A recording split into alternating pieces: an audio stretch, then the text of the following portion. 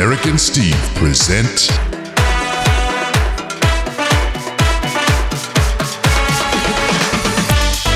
You Heard It Here Second.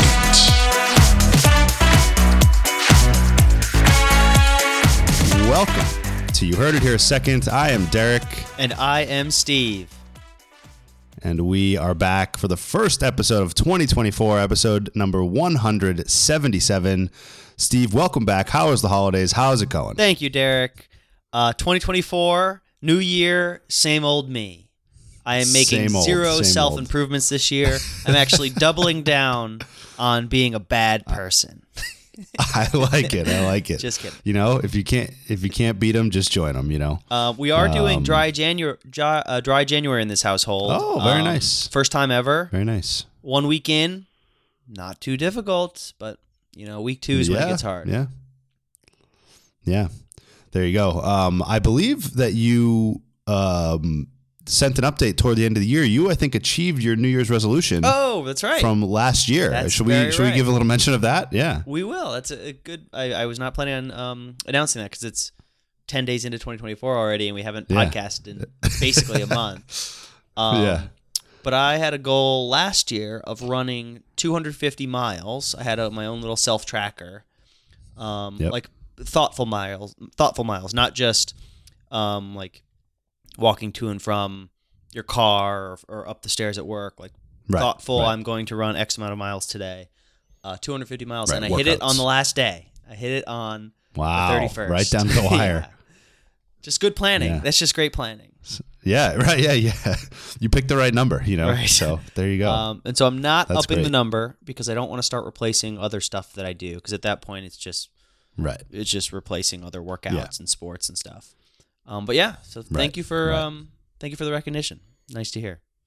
Yeah, there you go. What about you? Do you have any resolutions or anything fun? No, not really. I mean, like, I'm definitely more catch-all. Like, I'm definitely recommitting to the, kind of health and fitness a little bit more at the start of the new year. So for us, we just moved to the new office building that I referenced before. Right, yeah. The PS5 building. Remember that? I was telling you about that in Boston? Yes, that's right. The new one. It's brand 7,000 square foot gym. Yeah, brand new. And in the office, 7,000 square foot gym. So, that's pretty big for like for your gym at your office, So I'm trying to take advantage of that. My kind of, resolution is to go in early before work more often and work out before work. Cause the end of the day comes around. It's like, there's always an excuse, right? Like, I didn't drink enough water. So I feel like I can't work out. Yeah. Or, I got this thing at 7, so I can't really do that. I had a late lunch, so I'm trying to can't do it. Had a late lunch, right? Yeah, I'm still full. So trying to get back to the going in early, kind of, get in there, take the less crowded train in. There's some perks to getting in early. So that's not like a year-long, aggregate mileage, resolution like you had, but sort of a mindset shift of trying to get back to those habits. So that's what I'm looking at. I like it. So you're gonna get jacked. Yeah, of course. It's wedding year, so I gotta try to get into picture shape. So are you actually thinking about it like that? Like you should get into? No, not really. It's that's more of an added bonus. Like obviously you wanna feel and look good, like on that day and in that whole year, I guess. But you want to get down the aisle super fast. You want to be speedy, super fast. Right. I'm gonna have a official timer there with kind of like they do with the 40. I'll run right down it. So no, not that's more of a secondary motivator. I just got a great idea, and we can workshop it. But we should do a live episode from your bachelor party because we'll be together. That's a good idea. And we'll have some. We'll have some characters. We'll do it. We'll do it. Yeah, I think that'll be. We just have to we have to travel light with it, but I think we can do it. Let's workshop it. Okay. We'll. I think that's a good idea. Yes. So, I like it. So details withheld until future updates, but that's going to be in the works, and you'll hear more about that. That's to the listeners. I'm telling them. So, clearly, there you go. You're talking to me. You'll hear more about it. Okay. Cool. Exciting.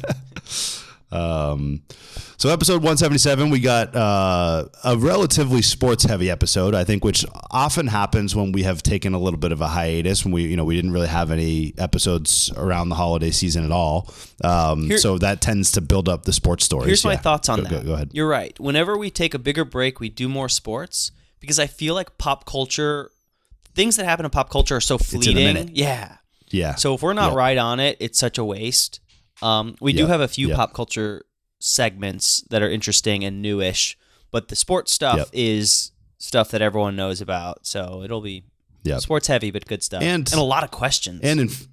Right, that's what I was going to say. In fairness, like it's not only us just picking that. Like we've got a record, I believe, 6 questions today, and they're all about sports. Yeah, so, but like goofy, fun sports, not just talk about the national championship. Not just like please analyze the strategy that this team employed. Please talk about the Tampa Bay Buccaneers. That's my question. Yeah. So there you go. So that's going to be most of what the episode is today. But before we get started, we do have a shout out in the beginning, Steve, and I'll let you handle this one. It's not necessarily a shout out for an individual, at least not an identified individual yet. So who is this shout out for? We are recruiting. We are hiring. Boom. We need a social media manager. We need someone. Correct. We have all of the tools except time. We have video. We have personality, audio. We have staying power, we have audience, we have a lot of things except time. We also don't have, or we do have shame, which prevents us from posting on social media all the time. Right, that's very true. So we need like an intern. We'll pay them.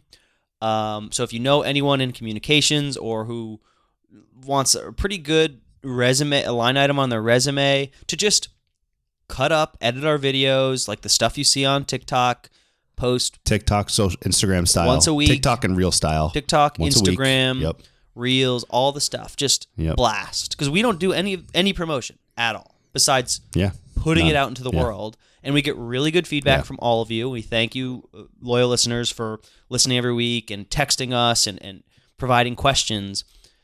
Mm-hmm. And if we just put a tiny bit of effort in, we could get it bigger, and I would like it to grow, and I would like it to be something that one day someone I don't know says, "Oh, you're that guy," Right, and that does not happen without promotion. So, we've gone through spurts, like that. Like you basically captured it. It's time, right? Like I love making those videos, right? But it's just time, right? Like there's too often. It's like I've literally said like, oh yeah, I think I want to do that this week, and then I don't have the time to do it, and then it's like the moment passes, and it's like, oh geez, do I make the video about what we talked about 2 months ago? Yeah. Like it's sort of, you got to go find it and like dig through the video and audio, right? So perfect. If you have any of our own friends, although our own friends are usually pretty established already, our age, right? But I think if you know any up and comers in college, or like anyone who's looking for this little like intern type work, did you know we would be happy to give you some free opportunities to do that. The number one job that young people, like young people, like Gen, whatever the one below Gen Z is, say they want to be when they grow up, is influencer, which is kind of sad. Yeah, but also means that the pool of applicants for us is huge. So I was talking to a guy at work this week who, little side note, made me feel very old, because we discovered that he went to Boston College, and there's like no one at my company, I have nobody else at my company that I've met yet that went to BC. So it was like, oh cool, like what year are you? And he was class of 2023. So that was, I was like, oh well, I'm 10 years before that. So didn't exactly relate in that way, but so he works at my company, and the software company's computer science, and someone else at the table at lunch that we were eating mentioned like, oh, well, at least like, your computer science, like it was probably like, there's tons of jobs available for that. And he was like, no, like, he was like, that's not where the jobs are anymore, because everyone does that. And like, it's starting to get like replaced by AI for a lot of things and stuff. He's like, the content creators is what is now the job. like the stuff that was fading out 10 years ago. Yeah. Right.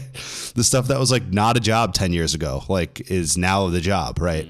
So to your point, that is an area that a lot of people probably, could use a little bit of resume building, a little bit of experience, just something you've done, right, to be able to like kickstart you to the next thing, Yes. So there you go. There's our shout out, our official posting, call to action.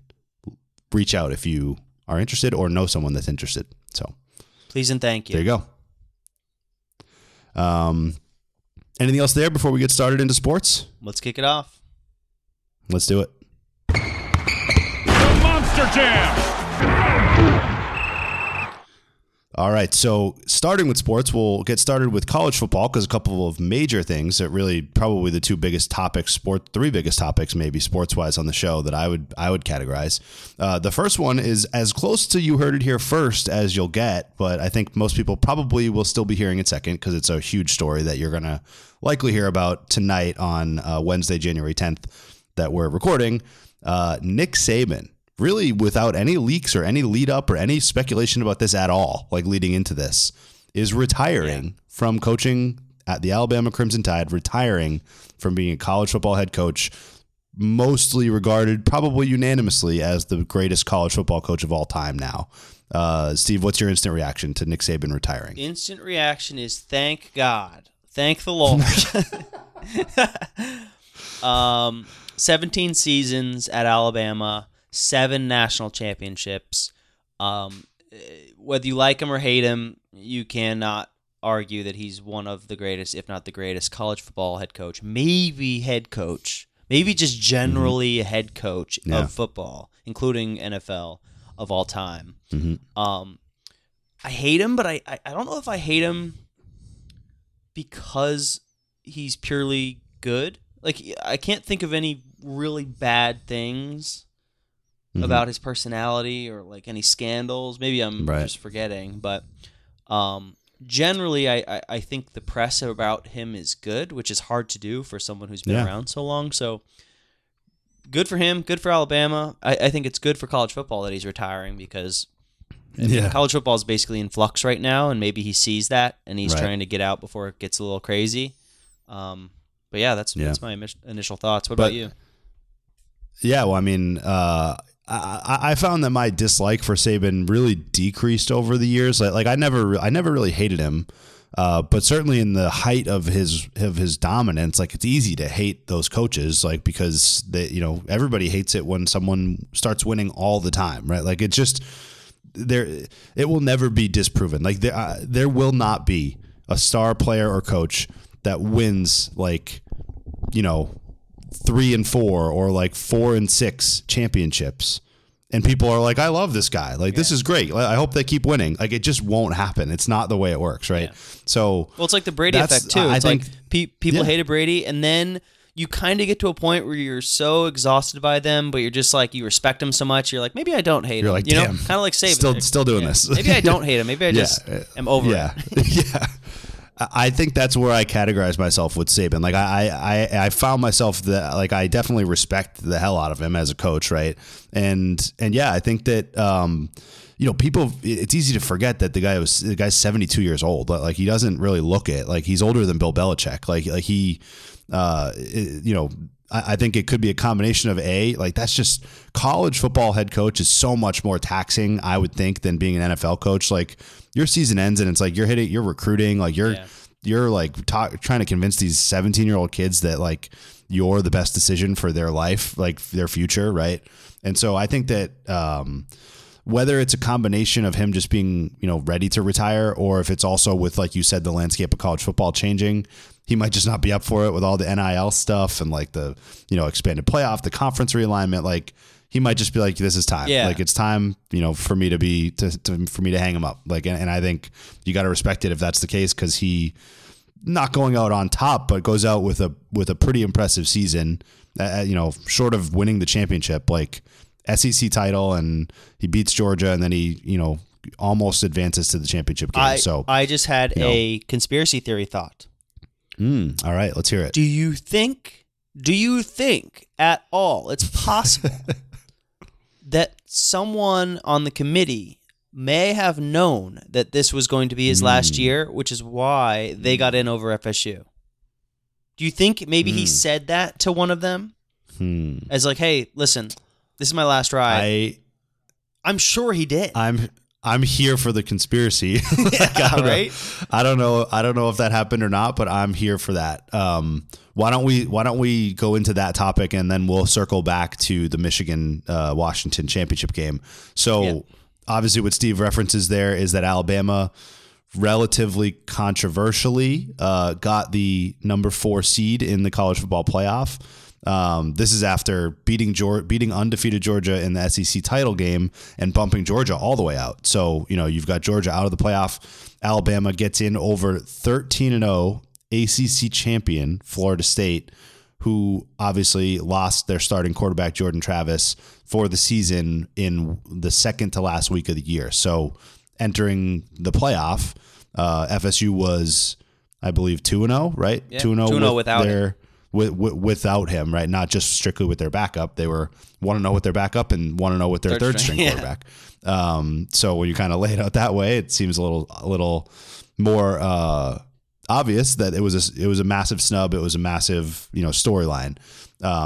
Let's go there, and then we'll bring it back to Alabama. What was your overall reaction to FSU? I probably don't have to guess too hard at that one. You do have some FSU background as well. So yeah. I am an FSU fan. A lot of my family went there. I don't want to rehash this because it has been a while, and I feel like everyone feels similarly. But I felt a sense of helplessness where it's like, oh shoot, nothing matters. Like in college football, imagine if Boston College was 13-0, no chance. That means that that means that committee just wrote off an entire conference. That's what they did.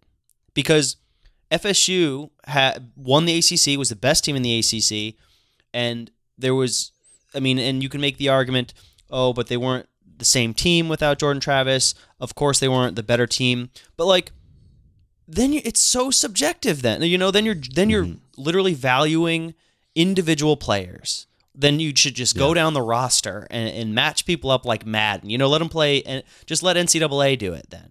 If you're just going to match up players. Yeah. So I think that was a total snub. I'm kind of tired of talking about it.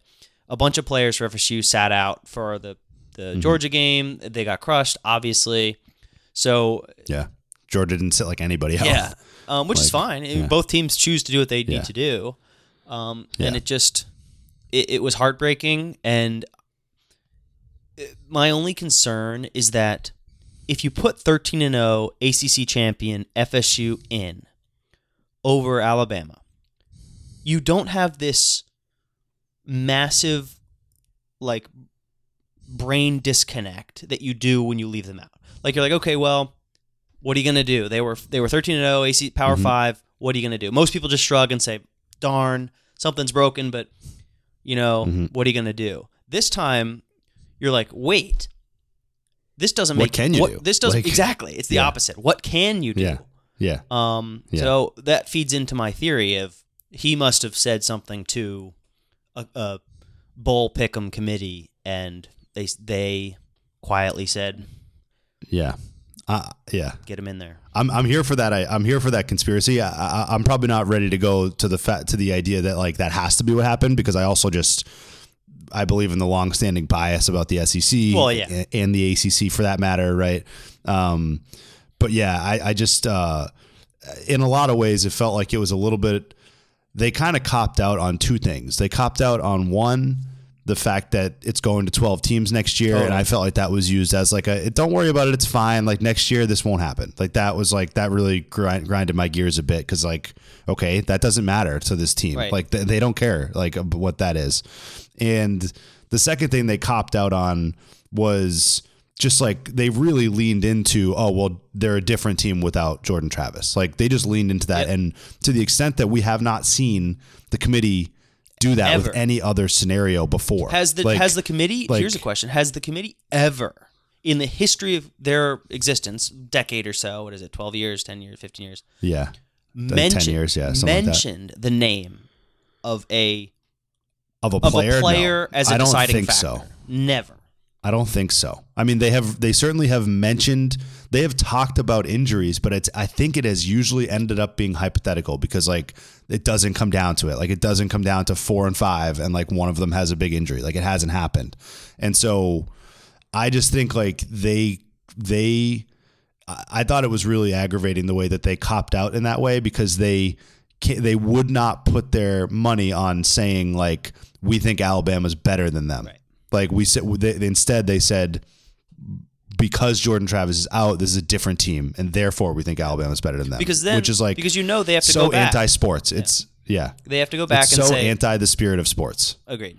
It made me so mad, and it's making me mad thinking and talking. And again, and you know, and just last thing about it there before, and I think it'll serve as a good transition to the national championship game, is that there is no, like, the part that probably bugs me the most is that there's no way to win the argument against people in using hindsight. There is no way to do it. Like, Alabama goes out and plays a great game against Michigan. They take them to overtime, right?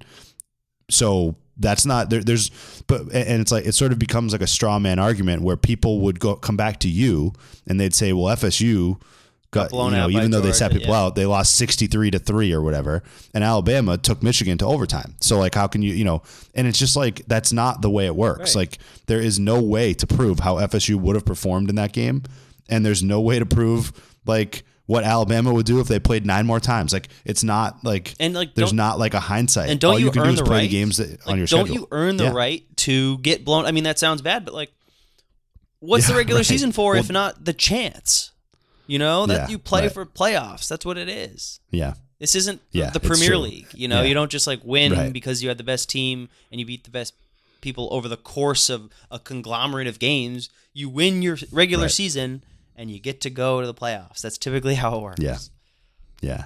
And so, all that said, next year is going to get closer to that, at least with 12 teams. It's going to be better. But I think that in a lot of ways, college football is still putting Band-Aids on a problem that every other league in every other sport has figured out, which is how to do playoffs that lead to a champion that no one argues about. Like, no one, like, you can debate if a team got lucky or unlucky. You can debate if a team should have made the playoffs or not. But at the end of the road, in every other sport, in every other league, what you can't debate is who won the championship. Literally nobody debates that ever in any other sport. There are people who in college football who claim dual championships. Like, it's so stupid. Exactly. I agree. Yeah. And with the amount of money and time and again, 12 is going to be a big improvement, but there's no real reason they shouldn't have like a standard playoff format. Like, and that doesn't have to pick subjectively who is going to be in that tournament, right? So, anyway, anything else on the FSU? I know you've probably had enough of talking about that, but yeah, I have. You're right. Like, my last piece will be, it's all moot because we're moving to the 12 team, and it's sad because now we don't get to stew on it. But like, it was a big snub, and I feel like it should be treated as such, no matter what. Agreed. Completely. Some of my coworkers no matter what happened. Say. One in particular. So there you go. Then last topic on college football, still a pretty big one. National championship game. After all of that, the playoffs do play out. Overall, reluctantly enough, I'll say, an entertaining playoff with the 4 they did choose. I think it would have been entertaining if Florida State made it as well. But thanks, Derek. So Michigan beats Alabama in round 1. I was fully in favor of that. Michigan beats Alabama in a thriller in overtime in the first round, and then similarly a thriller, actually. Washington holds off a late rally by Texas. So Michigan versus Washington, a clash of 2 completely different styles, like completely different conferences. One of the things that is a conversation for another day about how these conference realignment is just going to erode some of those like stylistic clashes, right? Because these 2 teams are both going to be in the Big Ten next year. So, that's going to start to erode a little bit, but West Coast, like high flying Washington offense versus Big Ten, like grind them down Michigan, carbon copy of an NFL roster type of style. Right. And Michigan, a good game. Michigan ends up pulling away late in the 4th. I think the score looked more lopsided than most of the game was.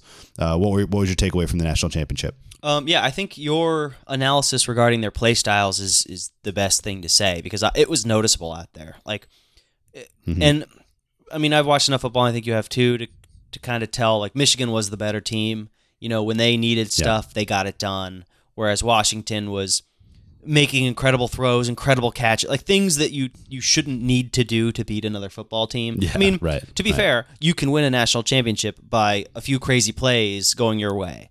But you could kind of tell that Michigan was the better team. They ran the ball better. They controlled the clock better. They just were a better overall team. But I agree. Good game. I think I was rooting for Washington. I really didn't have a rooting interest.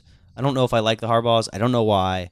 I don't know if I like Michigan. I don't know why. I know you do. I know you've got Michigan allegiances, but congrats to you. And if you're rooting for Michigan, I'd rather it be you than anyone else. I'll say that.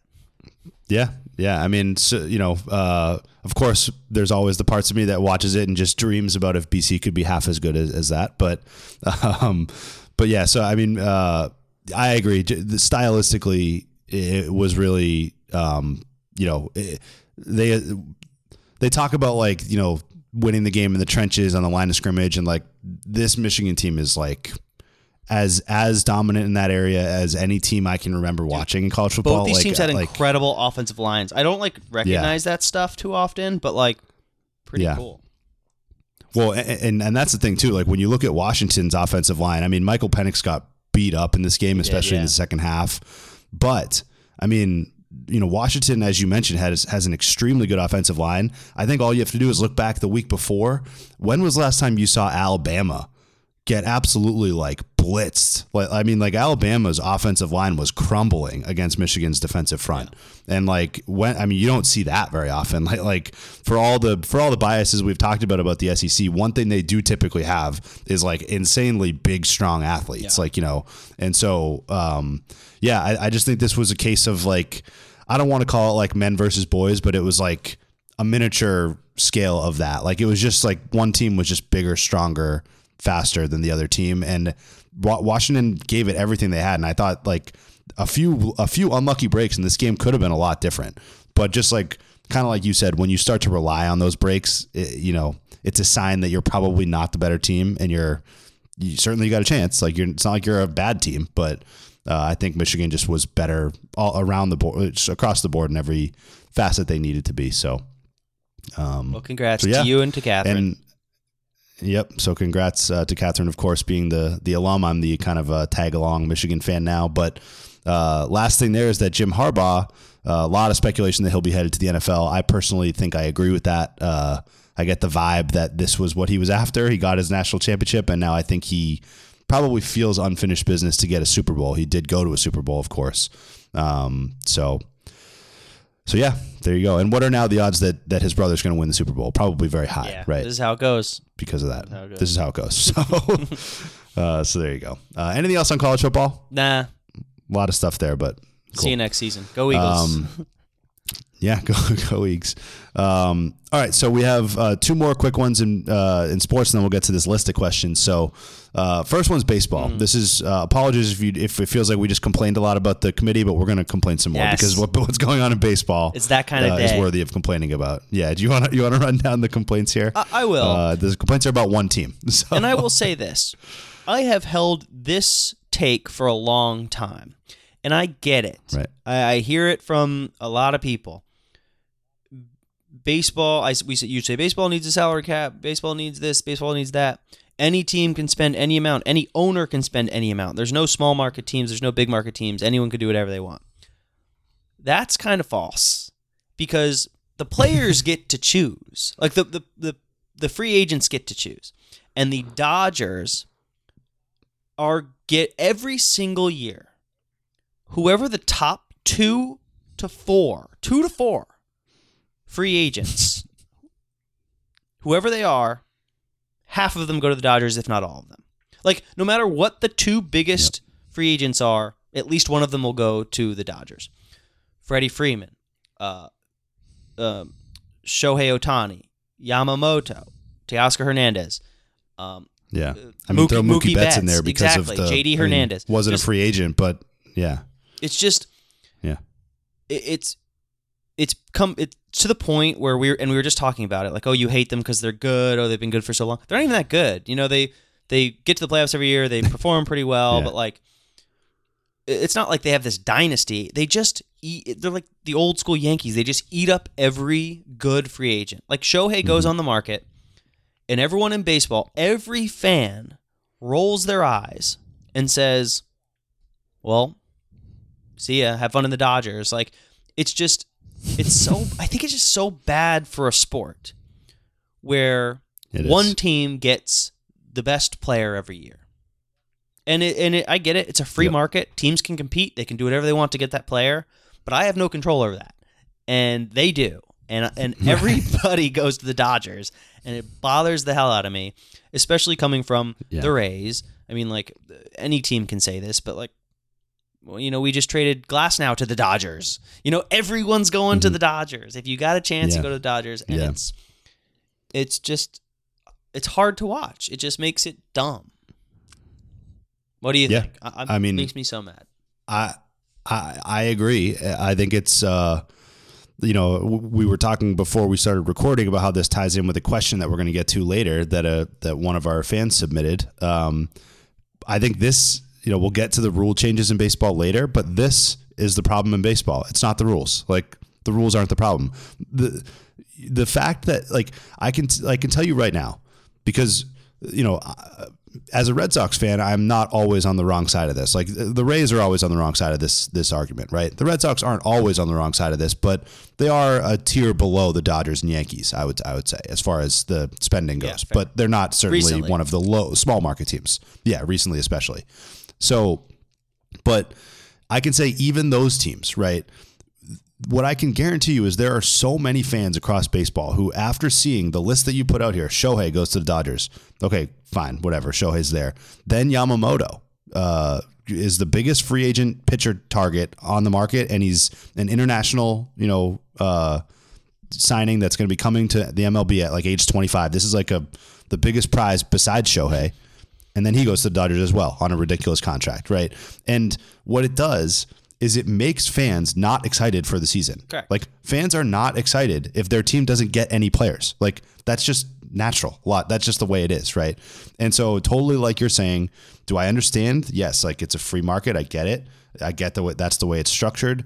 But I think that at some point, baseball needs to face the facts that this is bad for their sport, and they can sit here and they can add pitch clocks, they can ban the shift, they can do whatever they want to try to make people watch baseball. No one's going to watch baseball if their team doesn't have any good players.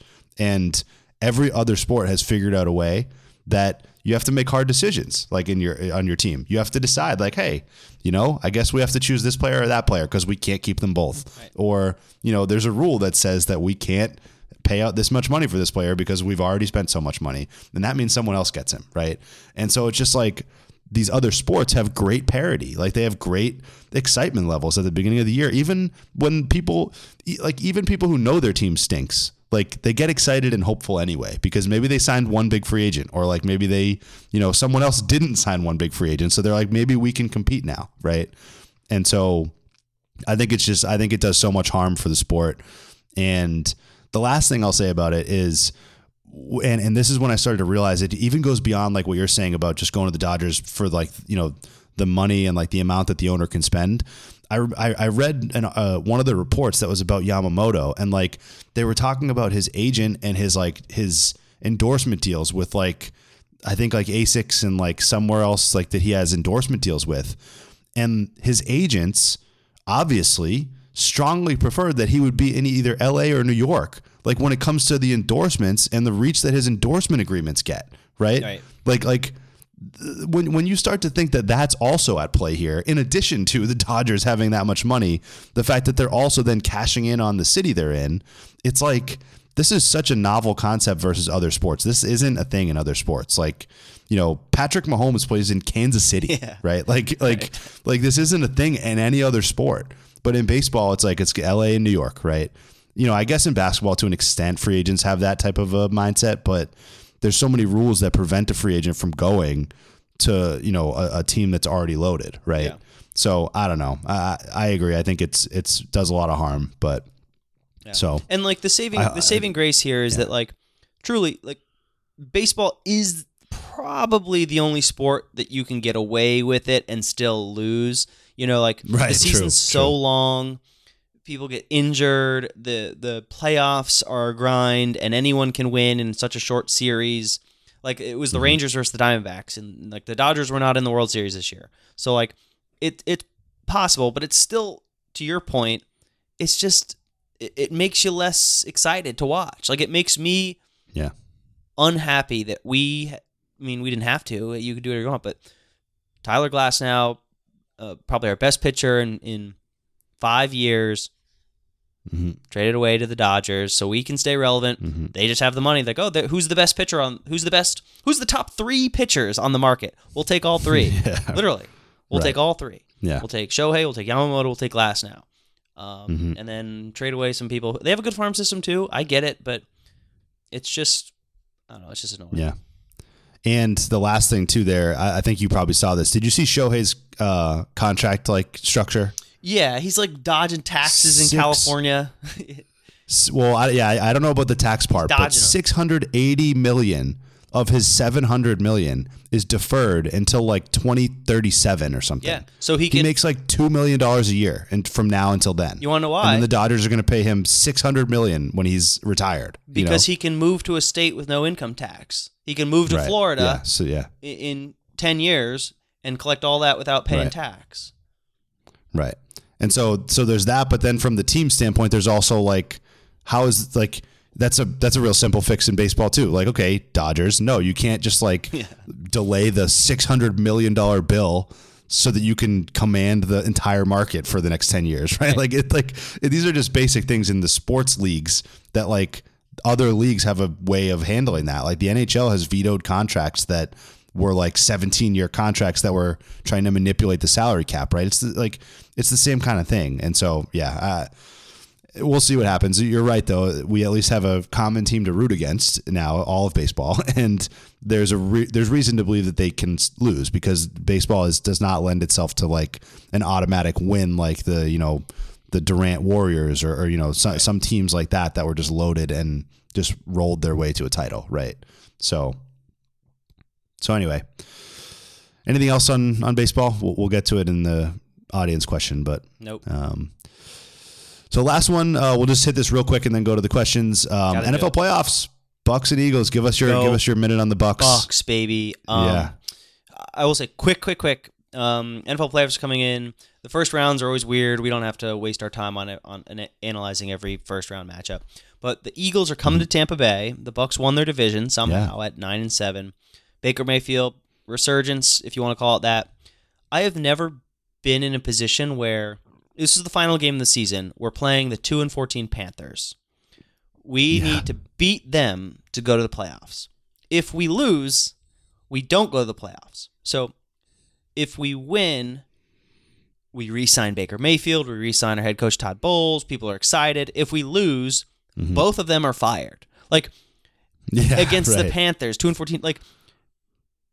That's not sustainable. You can't be living on this razor's edge for the administration and for the system, So now it's like, wow, look at this resurgence. The Bucks, wow, look what they did. Predicted to be last, but if you lose because of one win, 9-0 against the Panthers, 3 field goals to beat them. So it's the Bucks are not a good football team, and I bet on them to win the Super Bowl, of course, but it's just I don't feel confidence in Baker Mayfield. I don't feel confidence in Todd Bowles. Maybe because we were spoiled with Tom Brady that every time Baker takes the football, he's dancing around. He's got happy feet. He's looking all over the place. He's got 3 broken ribs and he's running into linebackers head first. I love the way he plays. He's a grinder. I think he's an awesome guy. I'm really happy to have him on my team. I just don't think he can win it all. He doesn't have the quarterback skills.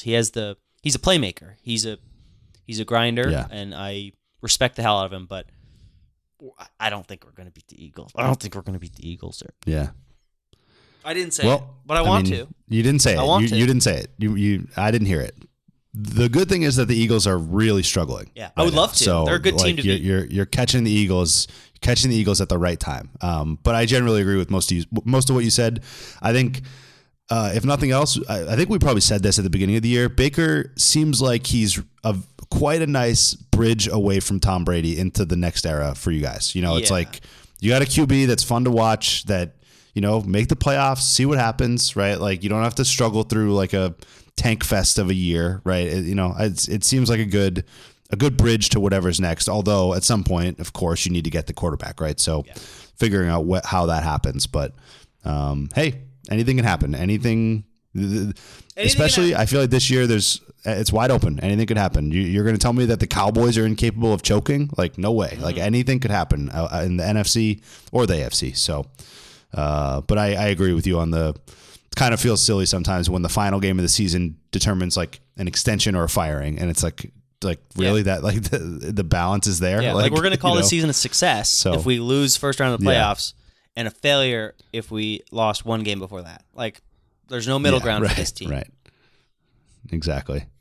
So there you go. Go Bucks, beat the Eagles. I'm rooting for the Bucks to beat the Eagles. Me too. We all are. Everyone is. America's team. Anything else on sports before we address these questions from the fans? Let's do it. Let's run. There's a lot of questions here. We won't elaborate too much on any of them, but we'll go through them kind of rapid fire. So let's hear from the fans. So why don't you slide in my DMs? What? My DMs.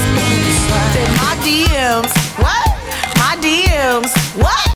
Okay, so first question we have comes from Kelsey. So Steve, this one is going to be this is one that will be probably a challenging question, but we'll probably try to give our quick answers and give a little thought behind it. Which gymnastics event do you think you would be best at, and why?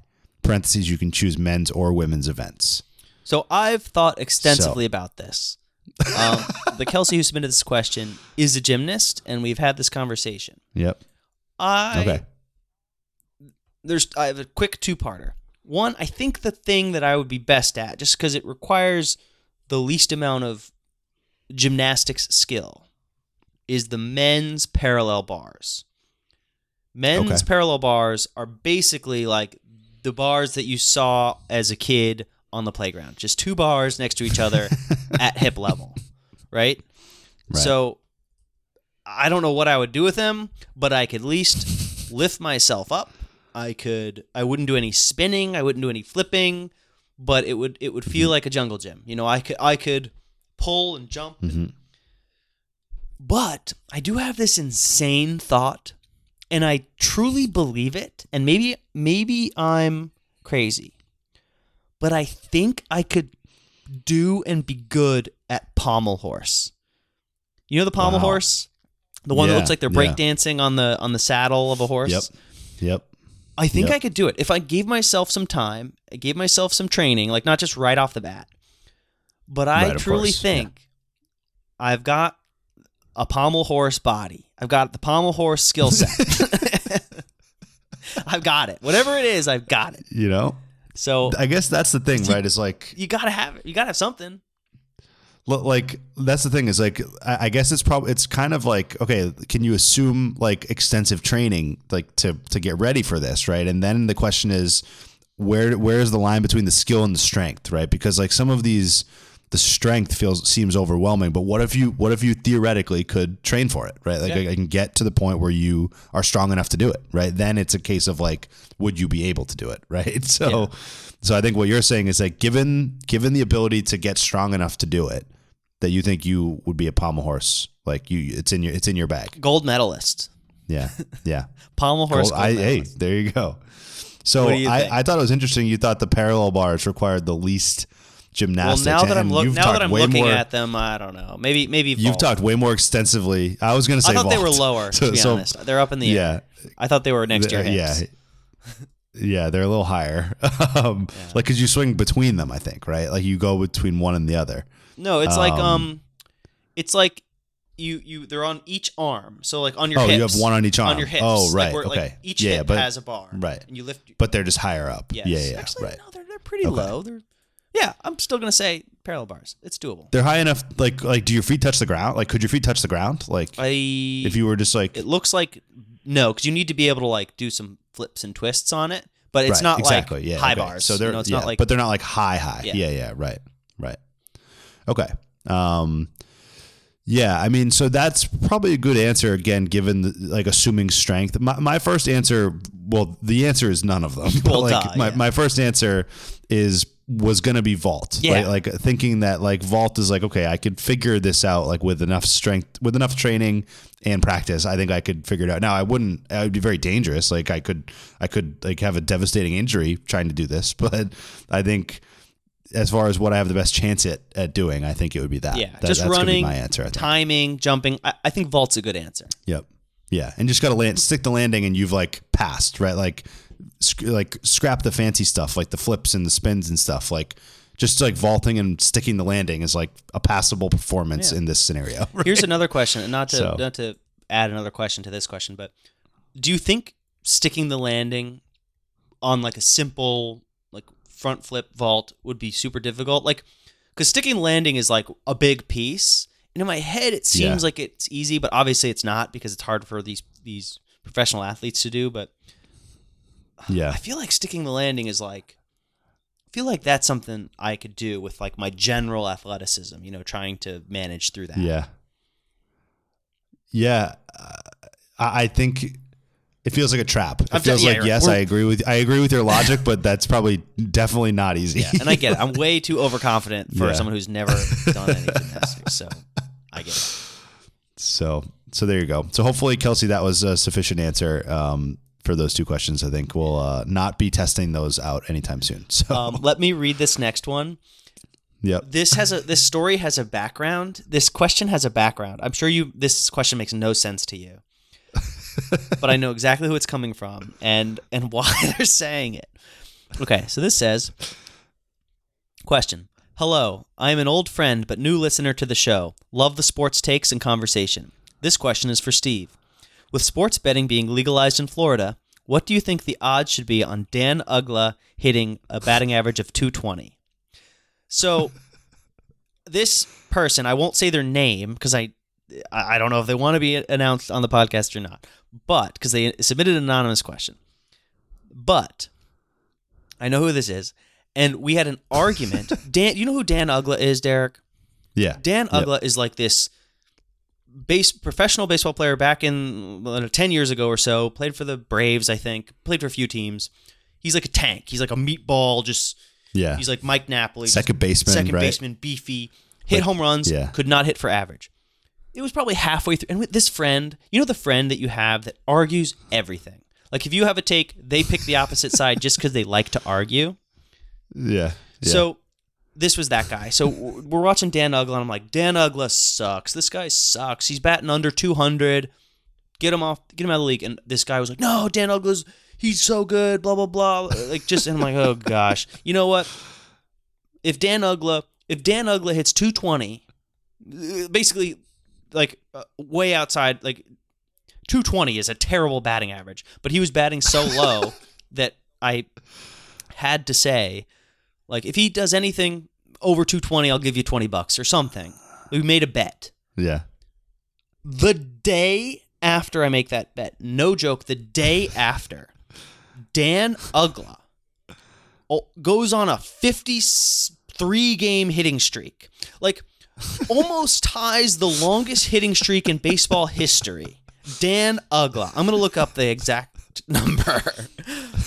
Because it was the most absurd. And this guy's like, see, I told you, dude. I'm like, are you kidding me? You didn't tell me shit. Dan Uggla, this is the most psychotic thing that's ever happened.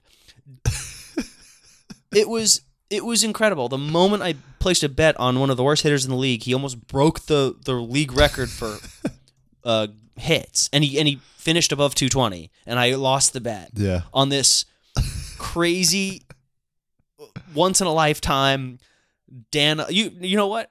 You should bet on Dan Uggla. You should bet on everything.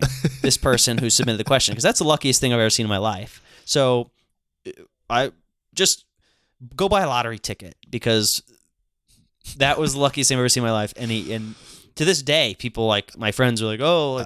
But is he better than Dan Uggla? Like when you talk about baseball players, because it was the stupidest, wildest thing. So that's probably a very inside joke kind of story. You had to be there story, but it's one of my more embarrassing sports things is losing this bet about Dan Uggla in 10 years ago.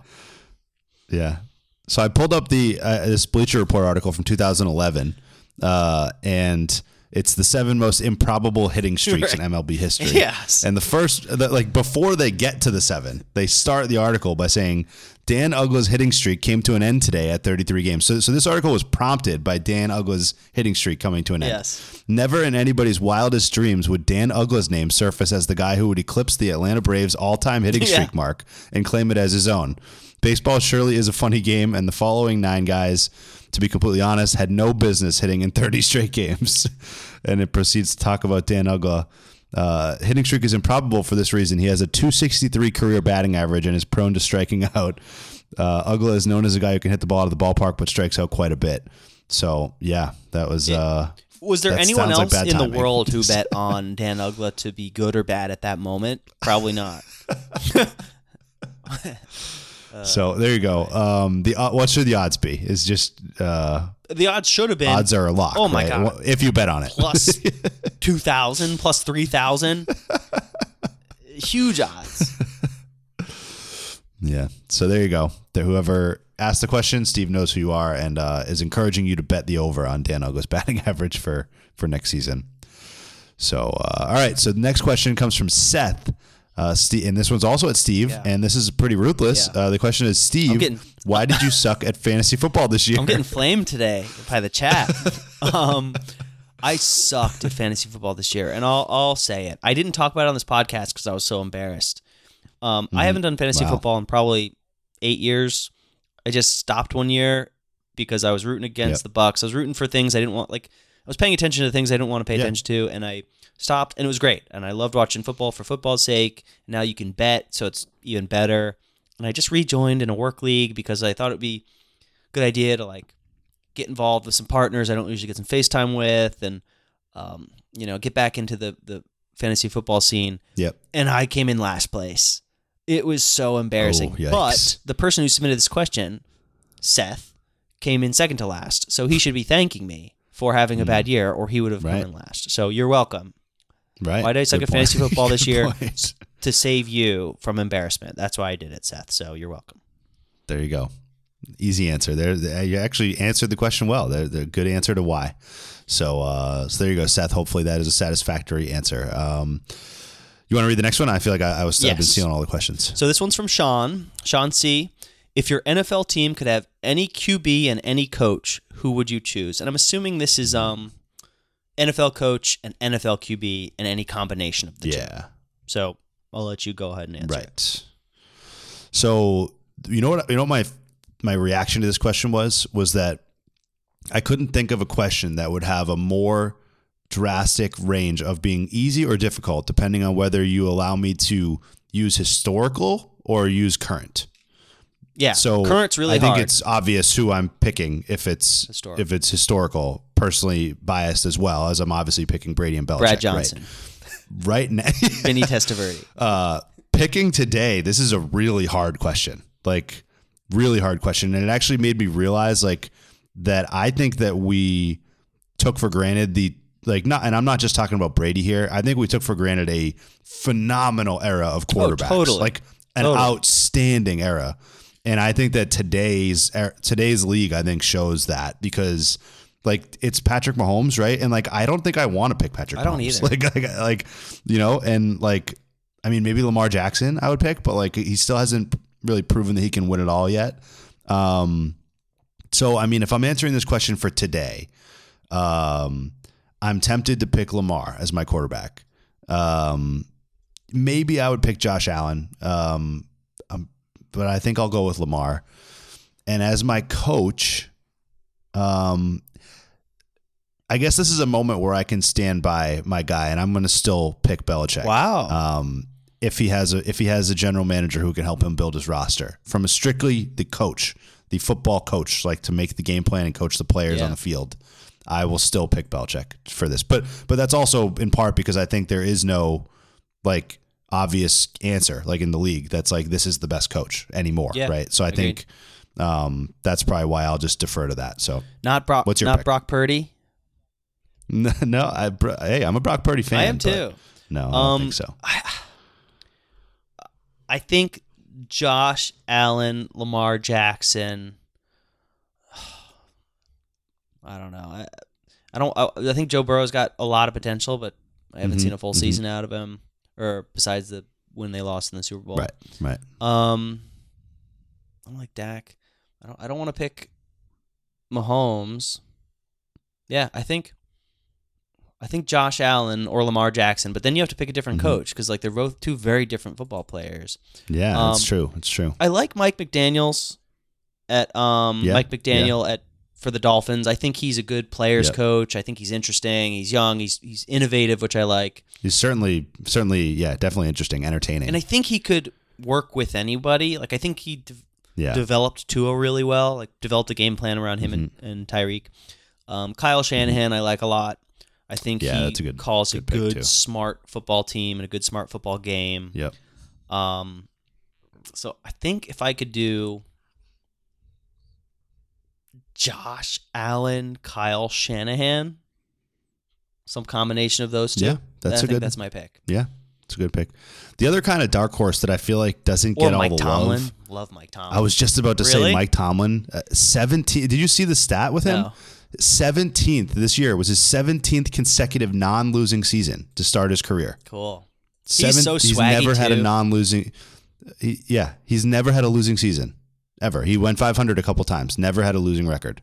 That's incredible. 17 years as a coach, and for some bad teams. So, yeah, really? Right. That's what I mean. Like, who's his quarterback? Like, who's the Steelers quarterback has been a disaster this year. Like, and they still somehow make the playoffs. You know. So I think he's a dark horse choice, and his son was Boston College wide receiver this year. So there's that. So there you go. That one's from Sean, and hopefully those answers are good. So, all right, next question is the last two questions are long ones, and they're from our notorious long question askers. Yeah, so this one's so which one? We'll each read one. Which one do you want? I'll read Andrew's. Freddie's is long. And this is Andrew's. Everyone knows Andrew. He submits really long, detailed questions, and then we answer them in a way. Tries to guide your answer, and then I answer them, and he texts me immediately saying, "This is the stupidest take. I hate you." Okay, so here it is. Andrew O. What is a better system for players entering a pro sports league? A draft or a system like MLB's international signing pool? Example, teams will get a limited amount of money to sign rookies, so nobody gets all the top prospects. But players would be able to choose where they work, which teams provide the best opportunities for playing time / development. I think this is a good question. I will say this. I think you are more well-versed in this kind of thing, the drafting and international pools, and your brother did some like signing, you're like the economics of it. Yeah. So I'd like to know if you have a take on this first. I think it's a good question. And I've always been partial to the draft. Can you dumb it down for the people who don't understand the question? Because it is a detailed question. Yeah, so basically, let's take the NFL, right? NFL is the example. You've got, all the best players coming out of college. They declare for the draft. And the way the NFL works is the team that finishes in last place gets to pick first. Then the team that was next worst team picks second, and so on, where the team that wins the Super Bowl picks last. So out of 32nd. And so this is designed so that the teams that finish with the worst records, they get to pick the first players coming out of college. So they get the best players. The spirit of Andrew's question is that a better system than they all get to just basically recruit and sign these players just like you would in college, but they're all working from a pool of money. So like, if you wanted to spend all your money on the top player, then the top player could sign with that team if they were convinced to go to that team, right? So what Andrew's proposing here, I don't know if he's proposing this, but he's pitching it as an alternative, is that what this would do is it would make teams actually make their own situation more attractive. It would force them to make their own situation attractive because they would have to actually convince players to sign with them. You'd have to sell your team. You'd have to sell it, right?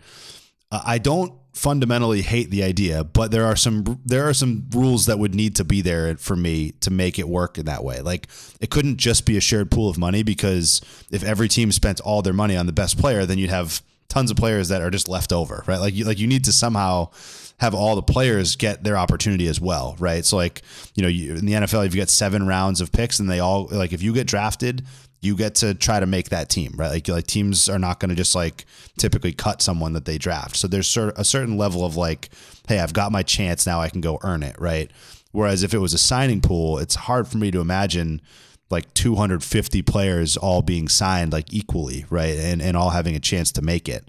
So there would need to be some, I'm not saying it can't work, but there would need to be some structure around it.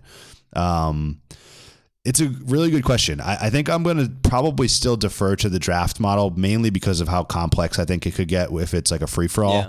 But I appreciate some of the possible benefits of like making your own opportunity good for the players, because I think that is a lacking thing in a draft model where you see so many players just end up in the wrong fit and then their career falls apart, right? Yeah. Like if they don't actually end up in the right spot for them. And this is like, if you think of it in like an employment context, like, yeah, maybe they should get a little bit of a say in where they work, but it's kind of, we'd be ignorant to think that this is like a normal employment like job situation, right? Like this is a little different. What about and so it's a tough one. I think I agree. The draft is simple, straightforward. There's an attempt at parity, which I appreciate, as I've mentioned earlier in the podcast. And I know that's probably not the answer you want, but I think a draft is a simple, straightforward, easy to understand way so that not just the teams but the fans also can get invested. You know, like I don't know, besides the number one, maybe number two guy in MLB, who's floating around in an international pool, you know, like, or an NBA, like I maybe know the two guys, but it's still a draft in the NBA. What about hockey, where it's kind of like a hybrid of that? You know, you get drafted before you go, you play, you know, you're still signed for that team, but you've got a few years to develop as a player, knowing you're a player of that team without actually playing for them. I feel like that's like a happy medium. Yeah.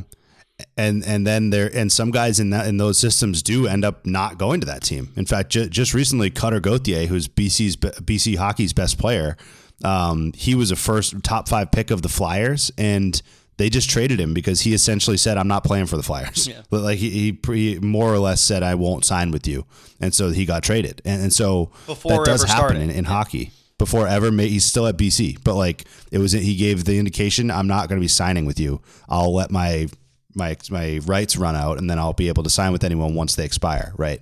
So there is probably some middle ground, but in football, basketball, that there isn't that in between period really. I guess there could be, right? But that would be wild. If the NFL drafted before guys got to college, that would be wild, because college players like go through so many ups and downs in college football. Like that would be crazy. So anyway, it's a really good question, a thoughtful question. I think there's just a lot of detail that would need to be addressed if you were going to do that kind of shared pool of money to spend. I think you just have to make sure that it ends up with all the players getting a fair shot, right? Because you could disadvantage players in one draft class versus another if teams just burned all their money for the guy they wanted, just paid them more, and then they have no money left to sign other players, and so a bunch of guys just don't get to go to the NFL that year, right? So I think you'd need to have some guidelines, but it's a good question. So good question. He's gonna hate. Anything else on that one? Answer no. Yeah, yeah, most likely. All right, last one's from Frederick. You said he goes by Freddie, so we call him Freddie. Yeah. Freddie. All right, so his username I think was Frederick when he sends them. So, Freddie, here's the question. Curious your thoughts on the changes to baseball this year. Do you think it was a success? I recently listened to this podcast, not this podcast, but he's referring to another podcast. I recently listened to a podcast, and they basically said that since the home run race of Sosa and McGwire, parentheses, that I loved as a child, baseball has had a home run problem. Basically, every batter is swinging for the fences and less likely to place the ball in the gaps around the field, which results in more taken pitches, walks, strikeouts, the most boring parts of baseball. Anyways, curious on your thoughts on this take and what you think overall of the changes to MLB this year. And then bonus question, if you could add a similar change to any sport, what would it be? So big question there. We talked a lot about baseball already, but what's your initial thought? We did give our thoughts previously about the rule changes, but go ahead. Quickly on the rule changes, I think they're great. I think they were implemented well. I don't think they caused any issues. And I think the games were significantly shorter. So I think as just generally rule changes, people were up in arms, this, that. People had all sorts of opinions. It just worked. It just worked. Pitchers adapted, umpires adapted, the fans adapted. I think that was just great. I do think that he's right, that baseball is also going through some sort of change where it's similar to basketball. When threes got too important, like they're considering, do you move the mound back or like an inch? Do you move the 3-point line? Like, their sports are always adapting, and I think I don't know what other changes baseball needs to see. Like we said, baseball has other problems. Baseball's got parity problems. Baseball's got money problems. Baseball's got viewership problems. But I think in terms of rules, that was a big step for them. Baseball is a very conservative sport. Yeah. They do not move quickly, and they do not change often. So my biggest thing, truly, and I've been on this team for a long time, is robot umpires. I think robo-umps in baseball is the next thing. Just get used to it. It's coming. It will save everyone so much time and effort. And don't give me the but it's part of the game. The errors are part of the game. No, umpires should be able to call the correct. They're trying to call it correctly. They're not no, I'm going to extend my strike zone a little to the left because I'm quirky. No, they're just trying and not doing a good job. And now we have technology that can help us. Put a chip in the football. Do all the things the sky cam in tennis. Boom, perfect. Awesome. People love it. You can tell if it's in or out. That's what we need, Yep.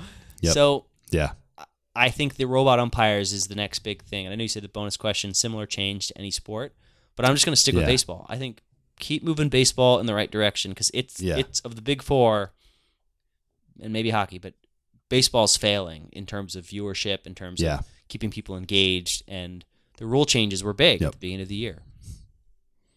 Yeah, I agree. And I think for the bonus, I think you kind of touched on it with other sports and examples of rolling the technology into those sports, right? But I think chip in the football is huge. Got to do it. Chip in the football will be big. Yeah, exactly. And you could do the same thing with a hockey puck. For offsides, it's so. My answer to the bonus is going to be designed for the interim between now and when we get to those robo ref, robo ump, pieces of the games. For the interim, my change to those leagues would be that you get 1 minute to review the replay. That's it. You get 1 minute. It's a 60-second review. If you can't change the call on the field or ice in 60 seconds, you don't change it. Because when we sit here and we look at 19 different angles of whether a guy's toe was on a blade of grass on the sideline or not, we're beyond the point of whether that should actually be the deciding factor in the game. So that, I think 1 minute maximum. If you can't determine it in 1 minute, you keep the call. That's the thing that I would do until we get to more automated things that make that non-arguable. You're being the voice of reason, which I don't like, but I understand. So just get every call correct, no matter the cost. Right. Cancel the game. Get some scientists in there and pick it up tomorrow. So there you go, Freddie. Hope that is a sufficient answer for that. So wow, 6 questions, got through them all. What do you know? It's crazy. For those of you still listening, we're done talking about sports. We're finally done. That brings Kim us into Curtis, some here other comes topics. pop culture. There we go. All right, and I think starting that out, we have one of the rumor on the street is it's everyone's favorite. Is that accurate? It's everyone's favorite. It's Cozy Book Corner. I agree.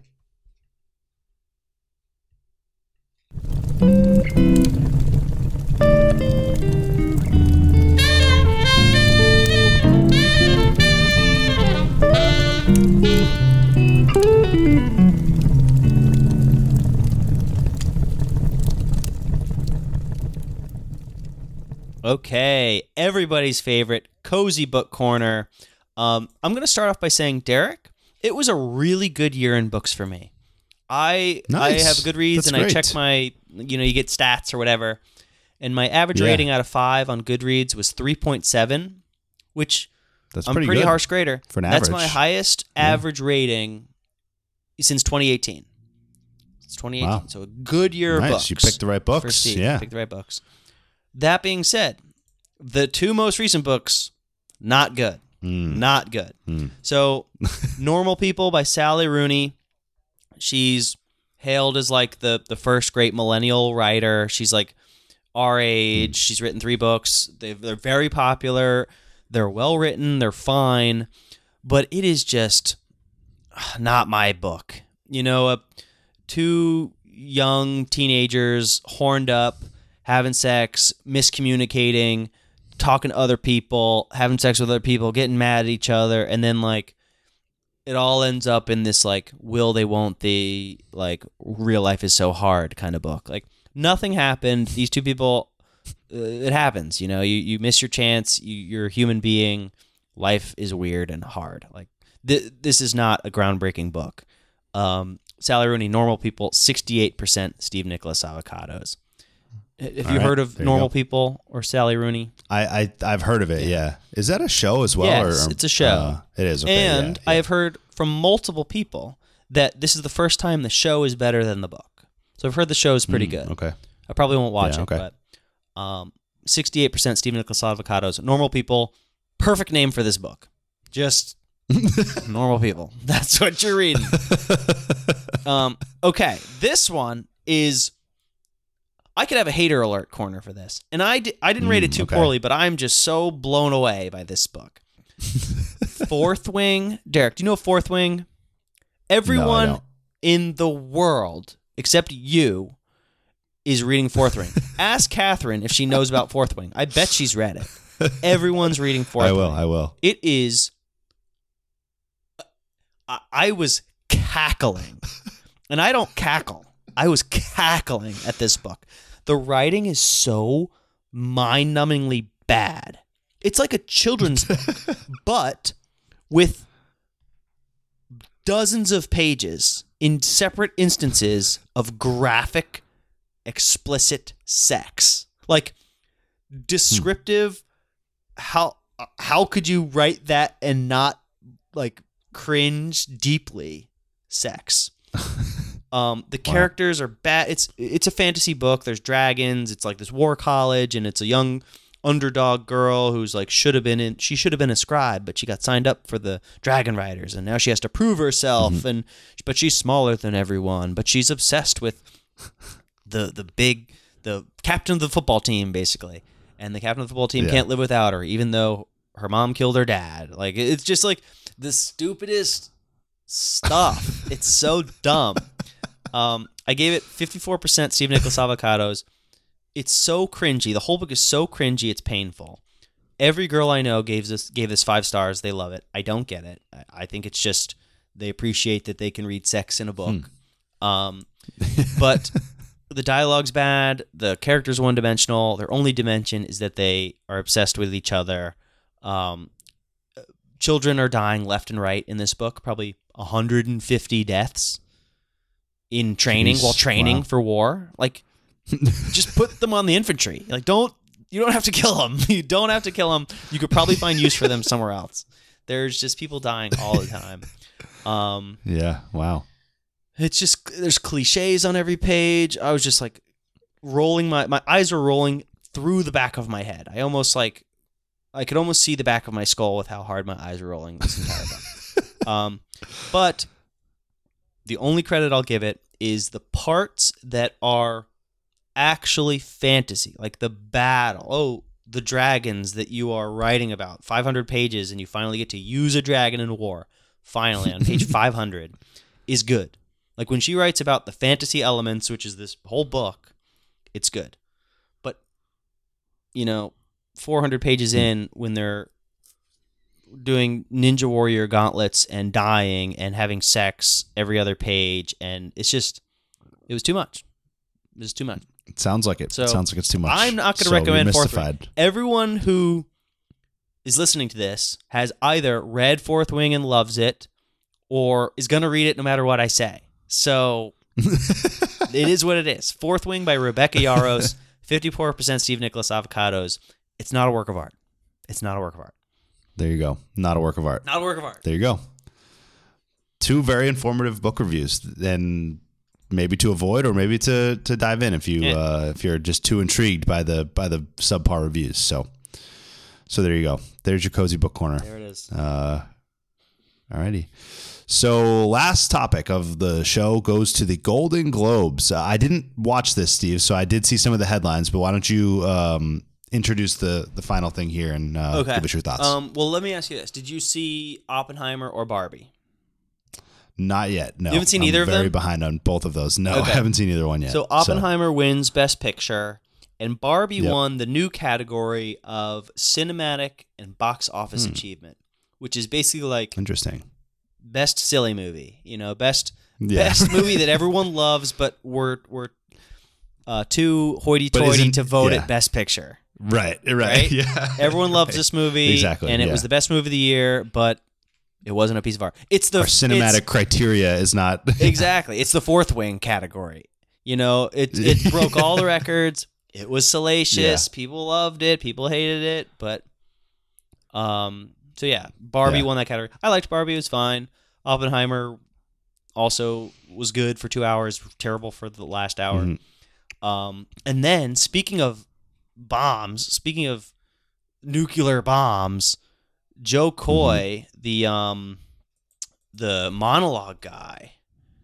Yeah, he's a comedian, right? A comedian. And I recognized him from something. I've seen him before. He's like a comedian on remember Last Comic Standing or stuff like that.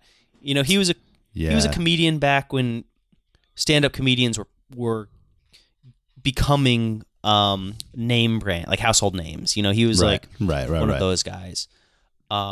He did terrible. And I don't want to pile on because all of the news and all of the TikToks are like, oh, he bombed. Wow, he bombed. But I watched it and he bombed. It was not funny. Yeah. He made some clips at Taylor Swift, who gave him the death stare. He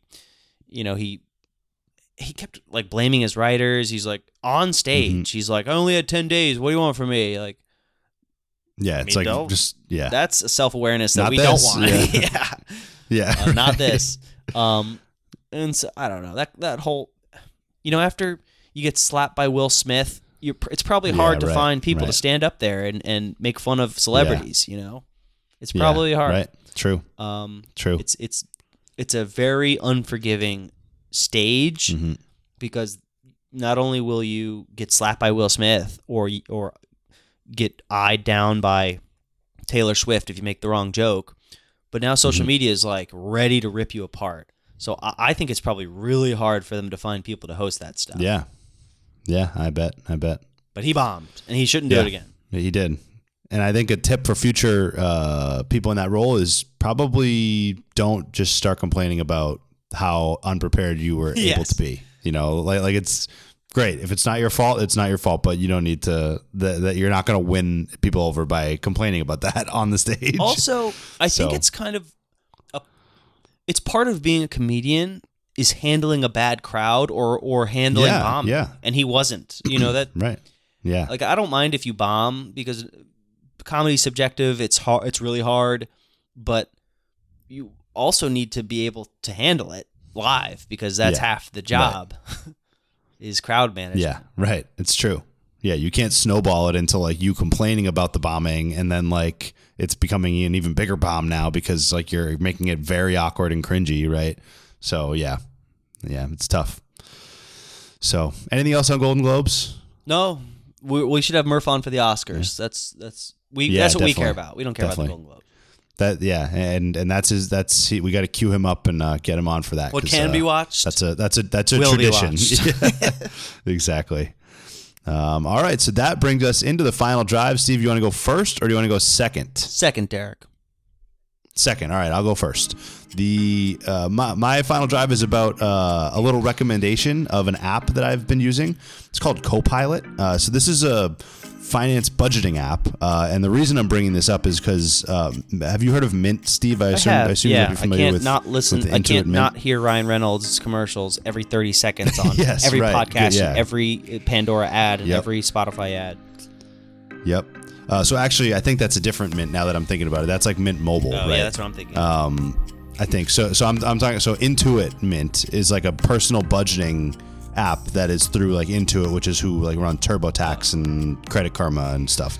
And so a lot of people use it. It was a free budgeting app, and the point being, they basically shut down the budgeting app. They essentially said, hey, you can all move to Credit Karma, which doesn't have any of the same features for budgeting, right? So it left all these people who try to do monthly budgets of what's what do I have, what categories am I spending in and stuff like that, looking for a new app. So Copilot is the one that I kind of landed on as I was shifting off of Mint. It's only right now for iOS and Mac, I believe. Like they're coming out with Android and like other platforms this year, I think. But I'll just plug it real quick because I think it's, I'm a sucker for a good UI, clean, nice looking user interface. Using it's very easy to categorize like your expenses, like what you're kind of targeting for the month, like, creating a budget, things populate pretty quickly, like transactions come in quick, you can categorize it, label it, things like that. So if you're someone who does keep your budgets like that and you were relying on Mint and you haven't picked a new app yet to move on to, there's my personal recommendation. I think it's pretty good. You get like a 1 or 2 month free trial before you have to pay the like couple bucks a month if you want to keep using it. So give it a try if you're looking for one of those, and that's my rec. So cool. There you go. Copilot. All right. Which a lot of things are named Copilot, so you might have to like search like Copilot like money or something to find the actual app, because like Microsoft has like a major app called Copilot now, so it's not that. But yeah, so there you go. So my final drive is for Christmas. I bought Kelsey a record player, which very nice. Which is kind of a house gift. I wanted it to. It was to spur like the creation of a space. Like. You don't just buy a record player. You buy the table. You get speakers. You like make it a thing. And we've done it. We've got the table. We bought a nice speaker. We bought a really nice record player. We bought some records, and we are obsessed with it. Like, and I kind of was like, oh, am I going to be that guy who gets a record player, even though we have Spotify at our fingertips? I could listen to any song in the world that I want, basically for free with YouTube. But I'm going to buy a record player. It's so fun. It's so cool. I am so excited to like rediscover. This sounds way more exciting than it is, but I'm so happy to rediscover music. Like now I buy an album, a record, and you have to listen to the whole thing. You can't skip tracks, And so you're listening to songs, you're listening to deep tracks by artists you like. You're like, you know what? Maybe I don't love this song, but they put this song on the album. Like there's a theme of the album, and it kind of tracks all together. It just makes you appreciate artists and the entirety of an album, because we've gotten so used to just picking your favorite song. What song's popular? What's top 5? What's top 5? So it's cool to just put on a record and let it play. It just goes. And also it's really fun to hunt for records. Records are expensive. They're like $40 a pop. But you can find them everywhere. There's multiple record stores. You can go to a garage sale, or like your uncle has some in his garage. It puts you on the hunt for really cool records that you may have forgotten about, or you're like, oh, there's one song I really want. There's one song by the Rolling Stones I really want, and then you've got the whole album, and you're like, oh, I guess I gotta listen to the whole album, discover new music. It's just cool, and I'm sure it's new. Like it's brand new. We've only had it for a week, but it may wear off sooner or later, but right now we love it. So if you're considering getting a record player, it's expensive. It's expensive to buy. It's expensive to start buying records. But I highly recommend it. I was on the fence, and we just did it, and we love it. We can't stop talking about it. Yeah. And it's annoying. It's annoying for people around us, because all we do is talk about it, but we love it. Hey, I mean, and even if it does wear off, sometime soon, it's timeless. It'll come back again. Apparently, it's evidence enough now, right? Like it came back, so it's gonna come back again if it wears off. So there you go. Go buy your record players if you want to experience that new rediscovery. And the final plug is I can help you with the research. We did some research.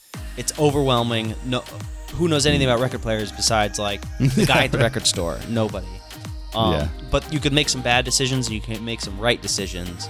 And I think we've made the right decision based on what we wanted. So nice. I can at least give one recommendation. There you go. Perfect. So reach out to Steve if you want the recommendations on all the details of what's the do's and don'ts of record player buying. So I'm your guy. So there you go. So that'll do it for episode 177. Woo! Thank you to the loads of people who asked questions. One of our longer episodes for sure, but we had a lot to get through. So thanks to everyone who asked a question. Keep an eye out for our job posting at the beginning, and let us know if you have anyone that's qualified. Yeah. Any other final shout outs before we wrap it up? We appreciate you. If you've listened to this, if you listen this far, you're a true fan, and we appreciate you. So thanks for doing that. Exactly. So that's it for episode 177. We'll see you guys next time for episode 178. Later days.